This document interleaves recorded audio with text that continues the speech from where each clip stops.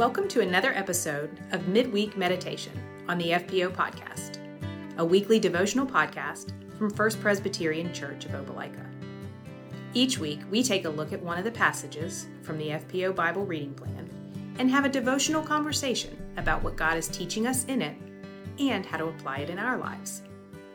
For more information on how to join us as we engage the Bible together, please visit firstpresopelika.org.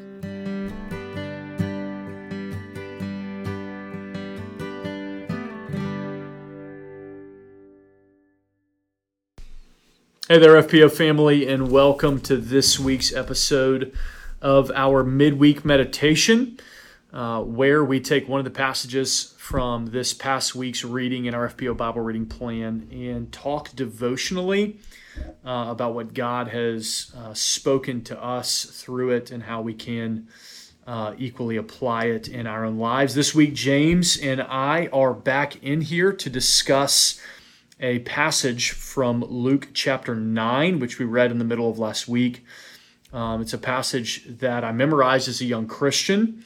It's verses 23 to 27, where Jesus, on one level, just has a pretty honest conversation with the disciples about his call on their lives to follow him.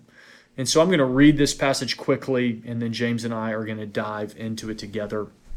This is Luke chapter 9, starting in verse 23. And he said to all, that's Jesus, said to all, "If anyone would come after me, let him deny himself and take up his cross daily and follow me. For whoever would save his life will lose it, but whoever loses his life for my sake will save it. For what does it profit a man if he gains the whole world and loses or forfeits himself? For whoever is ashamed of me and of my words, of him will the Son of Man, will Jesus be ashamed when he comes in his glory and the glory of the Father and of the holy angels. But I tell you truly, there are some standing here who will not taste death until they see the kingdom of God." And James, we were talking a little bit ago before we started recording, just how Jesus doesn't mince words.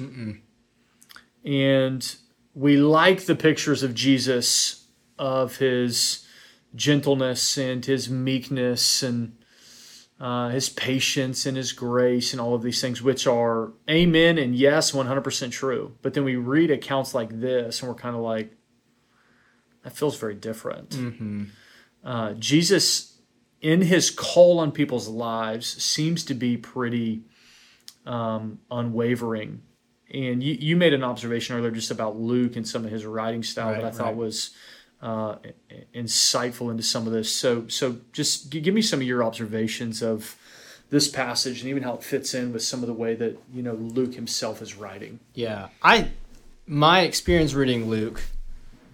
First of all, he's just got lots of great detail that we don't get in some of the other books. He's got he's the doctor. He's brilliant. But as you read through Luke, some of the things he emphasizes, probably more often than not in Luke, I'm kind of stopped in my tracks. And I'm like, what are you saying here?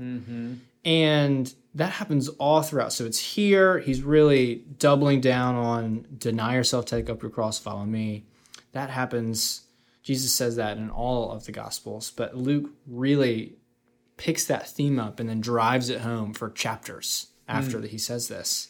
And I think part of that is because Luke is written to a Greek-speaking, Greek culture audience, whereas Matthew would have been written to a Jewish audience who knew, about following Yahweh, and John is really capturing the love of Jesus and how Jesus is divine. But Luke is speaking to these people who have grown up worshiping other gods, who have been doing all sorts of other things, and now they're converted. And he's saying, no, you can't just stay in your old life and add Jesus. You can't just tack him on. You can't even cut out half of your old life and then put Jesus in that half. Luke is making sure that these people who are being converted, that he's saying, no, your life has to change completely. Jesus flips it on his head. He becomes Lord of all of it, not just the parts you want to give. And so he hammers home this theme here at the end of this chapter, all throughout his gospel. He's really emphasizing that there's a cost to following Jesus. And what you're not saying is that Jesus' call on the Gentile group of people is different than his call on everybody else. Like this is Jesus' universal call. We just see Luke in a particular context addressing people where they are. The Bible meets everybody where they are. This is Jesus' call from beginning to end. Matthew chapter 4, Jesus meets some of the early disciples by the sea, and he says, "Come, follow me." And I think even in our culture, that's one of the things that really challenges me here, is that Jesus' call is to follow him. Like that's his invitation. And I know in our culture so often we take aspects or we take fruits of the gospel and we make those the main thing. And we lose some of the force of what Jesus is actually calling people to. I think one of the ways we especially see that in the American South is that we hear things said like this, that, Jesus just wants to save you from your sins. And on the surface, we're like, like salvation from sins. Yeah, very true. Hard to read the Bible and not realize the whole salvation from sins thing is a big deal. Yeah, and I like it a lot. But when we make the gospel in all of its parts just that Jesus will save you from your sins if you believe in him, then the concept of Jesus' call to follow him is unnecessary. Well, like, if he'll just save me from my sins, why do I need to follow the guy? What do I need to do to get saved?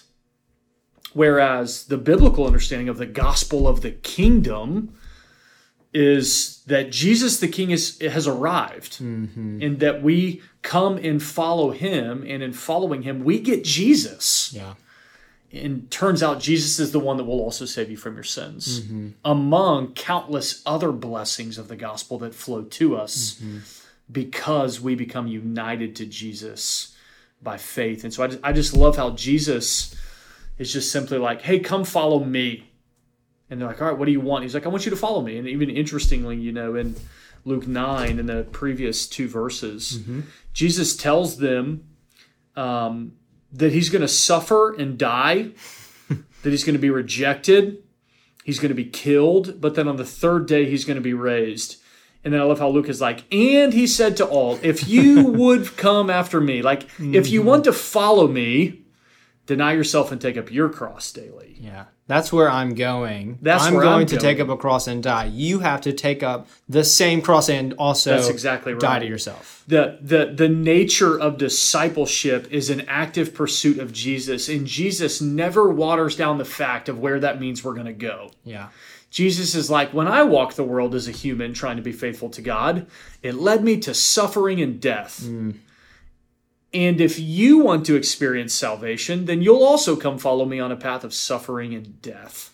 And the beautiful thing about the gospel is that, right, if we were only in it for the good life, if we were only in it for going to heaven and not to hell, if we were only in it to have some comfort in this life, then none of this makes sense. But instead, as we're talking about, we're getting Jesus. And so as we're walking into hardship, as we're walking into persecution, as we're walking into denying ourselves when it hurts, and we're having to say, oh, I'm the problem here, we have Jesus. And so it's okay. Who has walked that road. Who's walked it. And therefore knows how to minister well to us and encourage us to remain faithful in the midst of it. And so it's the idea that the biblical gospel actually is better news for us. That as we follow Jesus, we get him, and he'll lead us through all of the valleys and mountains of life, ministering well to us. And at the end of our days, he'll take us home to the Father's house,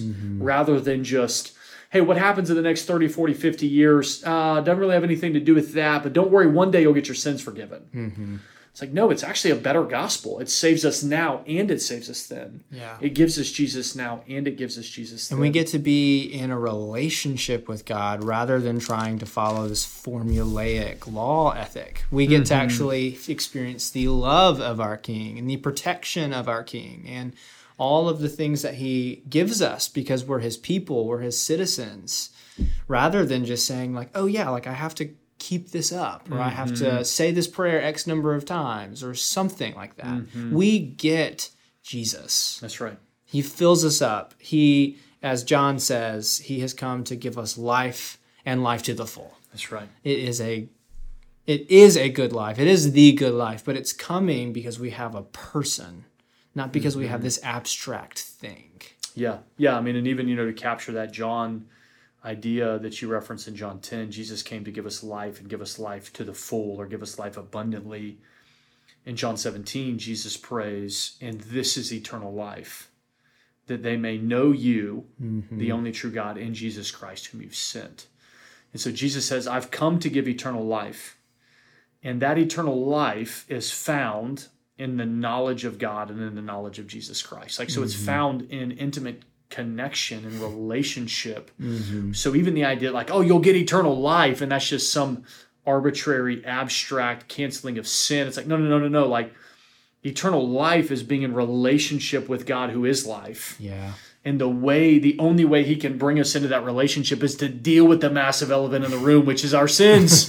Yes. It's like, so in a sense, like forgiving our sins, not to water down what the Bible talks about that, but it is the means to the end of being in relationship with God. It's one of the benefits of following Jesus. And I love even, as we get to the end of Luke chapter 9, one of the things that just stands out to me, I love how like culturally unacceptable Jesus would find himself to be in most of our modern culture, that just likes to soft pedal things and likes to be politically correct and all of this, like you get this interaction where Jesus is calling people to follow him, and they just all kind of have these, what feel like very natural objections.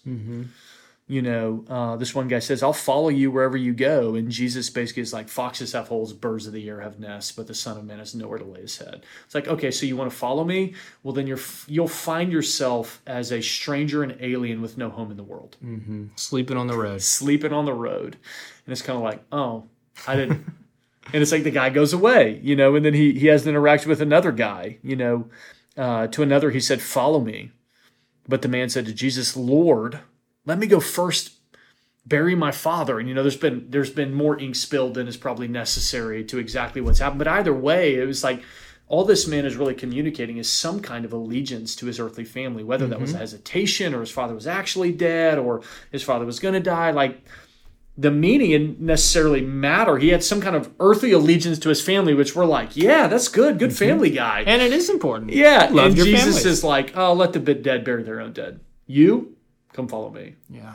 And so in that, just, we see it in Luke 14 as well, where he has this other longer passage where Jesus talks about unless we hate our father and mother, unless we hate our own lives, we can't be his disciples. And he kind of summarizes what he means at the end of that Luke 14 passage to say, therefore, anyone who does not renounce all that he has cannot be my disciple. And it's this picture of unhindered abandonment and devotion to Jesus the King alone. Yeah. That's what Jesus is after. He is after ultimate allegiance and devotion that doesn't pull us away from the other things he calls us to, like loving our families and our wives and our children. But it's like, hey, there's one throne, one, and it's mine. And I refuse to share it. And it's actually good for all of the other areas of your life if you'll let me sit on the throne. And so Jesus is just unashamed in calling forth our radical allegiance to him. Yeah. And that's the nature of the call of the gospel on our lives. It's nothing less than that. If Jesus were here today, he would say the same things to us. Come, follow me. And as we came up with all of our reasons and excuses, he'd be like, nah. Not this time. You know what I mean? I can just imagine Jesus here at First Pres, somebody coming to him and being like, Jesus, like, I want to follow you, but I've got this going on, and I've got this going on. And Jesus just being like, let the dead bury their own dead. Yeah, I'm here. Like, don't you see me? Yeah. Follow me. I'm follow in front me. of you. Yeah, follow me. It's almost like I see him just grabbing people and being like, just follow me. And that's really what the nature of Christ's call is. It's a call to discipleship, a call of pursuit of a person.